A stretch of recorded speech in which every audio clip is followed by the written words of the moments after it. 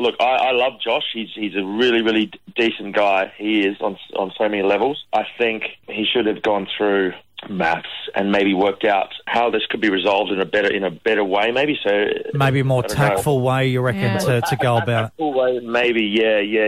Yeah, that makes sense. Becoming a war. Have you reached out to him at all? Like, good bloke to good bloke? No, I haven't actually. No, I don't. I haven't been speaking to many of the other contributors, to be honest, rather than just a few things on photos on Instagram. I really haven't been in much contact. It's just because I'm trying to stay removed from, all the pressures of the show, basically. I'm just trying to focus on, what's certain things I'm trying to focus on. I find that the contributors who are getting more and more invested in releasing articles and that sort of thing, it's costing them dearly,